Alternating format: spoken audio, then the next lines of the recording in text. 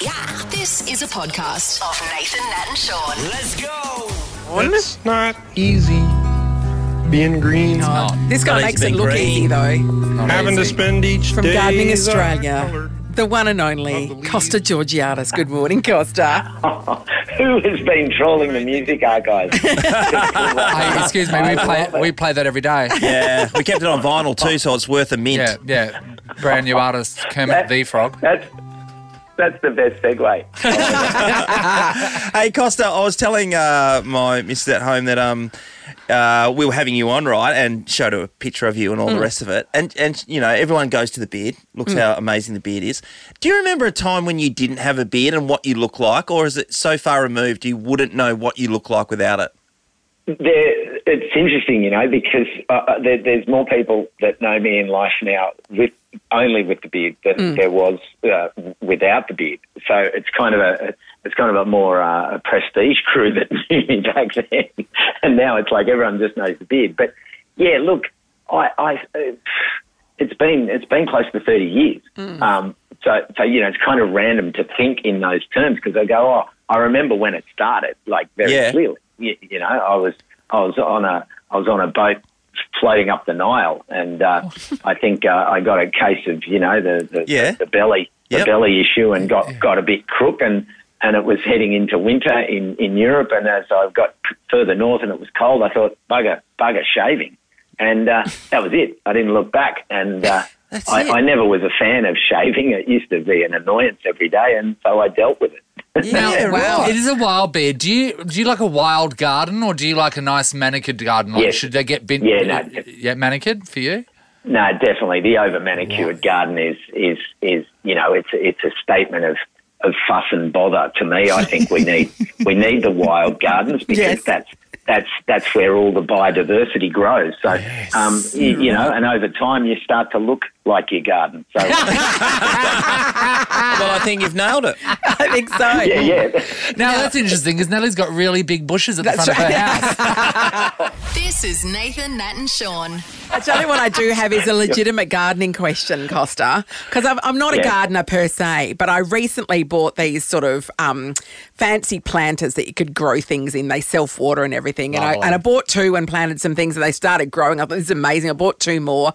It looked lush and amazing, and I was picking lettuce to have in my sandwiches for lunch, and I thought, I'm basically a farmer. And then my chili plants just started curling up, and like all the new growth at the top just sort of like the leaves were tiny and shriveled, and I thought, well, that's not good, especially as chilies are renowned for being really easy to grow, and I apparently killed them. And so I went to the nursery, and the lady told me I have chili thrip, and then my neighbour has got it on her roses. And I've just planted a yuzu tree, and I'm worried that it's going to hit that. How do I stop it hitting the yuzu tree? And also the people that she works with, I don't want to contract chili. Chili. Apparently, Costa, am I right by saying this? You can get antibiotics for that. It's sanitizer at 3 paces. You'll have to self-isolate for a month. Geez. Sure, no worries. You catch a chili trip. Yeah. No, look, all jokes aside, this is actually a serious one because chili trip has been really bad in WA, especially because of the rain and the humidity. And you ask any gardeners and they'll tell you that particularly the roses, they've been smashed this year, not just in home gardens, but commercial flower growers have been whacked with it too. Once you see the damage, you've basically got a problem. And the key things you need to do is remove all the fallen leaves. And if it's roses, the leaves and the petals from the garden, because what you need to do is break the thrip's life cycle, because what it does is it then enters moist soil or litter beneath the plant, and then that keeps it going. Then make sure you turn the soil and cultivate the soil to about 6 centimetres or so. Now and then in spring, and that will again break up that cycle and cover it with some dry organic mulch, because that will stop anything making it up to the surface. Anything that you've got on there that's affected, prune it and bag it and bin it. Don't put it in the compost. And again, you'll break that cycle. If you want to spray, you can hose them off with water as a temporary sort of thing for getting them out of there. But a garlic chili spray is something that will help control it. And the other thing that people listening can think about is weeding. Weeding is an important part of the process because they can infest certain weeds. Of course. So heaps of broadleaf weeds are breeding sites for the thrips. So if you make sure you weed as well around your garden, you won't give them a home to then re-establish. But, yeah, you're not alone. So that's a really good question for everyone to hear. A couple of questions. Hotel quarantine situation here or and also garlic chili spray. So a rose can get, is it trip? Thrip. Yeah. A rose can get chili thrip. It doesn't become rose thrip? Oh, or is it just thrips? Well, it's just thrips. Thrips how have I gone my entire life without never knowing about thrips? Thrippage. So if you don't have it, Costa, how do you prevent getting it? Like if your neighbours have got it on their roses and you're looking around going, I don't have it yet, what's the prevention? Oh God. Yeah, prevention would be to preemptive spray with your chili garlic. Oh, that's the chili garlic. Yep. Make sure you keep the soil around your plants well mulched. Okay. Yeah. Yes. And and then of course you can go further out to the broader steps, which are making sure you've got plenty of habitat, so you've got birds and other insects and their natural predators that can come in and look after them as well. Yeah, so maybe a booby trap situation like a tripwire to make sure that it doesn't get to your house. With 240 volt through it. There we go. That'll work. The Nathan, Nat and Shaun podcast.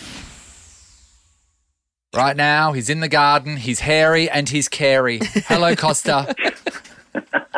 You're giving me a lot of content here today. I know. Yeah, He's green right. and he's keen, he's hairy and he's carey. I know. Put it on your business card, scary. Costa. And you're coming at us live from Compost Week, I believe. Oh, International Composting Awareness Week. Really? Sounds fun. Really? This is my happy week. I mean, people get excited about things. This is the pinnacle. It's all downhill through to Christmas and then the New Year from here. But Yeah, right. I'm up on a high here in Brisbane where we're launching the event, and but I must say it's pelting with rain here. I got to the location, which is this awesome spot where they're turning a golf course into an urban agriculture hub. Wow. It's fantastic. It's just really visionary because how often do you get a big piece of green space come up in a city? I am pumped. You can't see it down the radio line, but I'm pumped. I'm looking hard, we but can no, feel you're it. right. We sense it. Okay, Costa, we've got James with us and he has a lawn question for you. James, what do you need to ask Costa? Hey, morning, Costa. G'day, James. Is it best? Is it always good to water your lawn straight after you cut it? Or is it best to leave it after a while? Interesting. Yeah, the thing to remember about your lawn is that it's a plant, and you don't want to.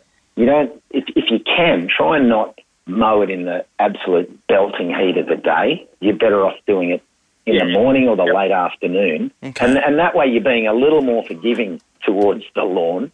And then the other thing to consider, particularly in the hot months, is don't cut it low. Don't sort of hammer it down on notch number 2 on the mower, because that stresses it, and then it's got to use a lot more energy to come back, and it'll need more water. So sit the mower a bit higher, and then even in and around under trees and things, leave the lawn to grow higher, because that can become habitat for all sorts of small spiders and beneficial insects. People don't want spiders. People don't want spiders. Who said that? No, but we need And them. scorpions and Small snakes. tigers and I'll be rolling around in there.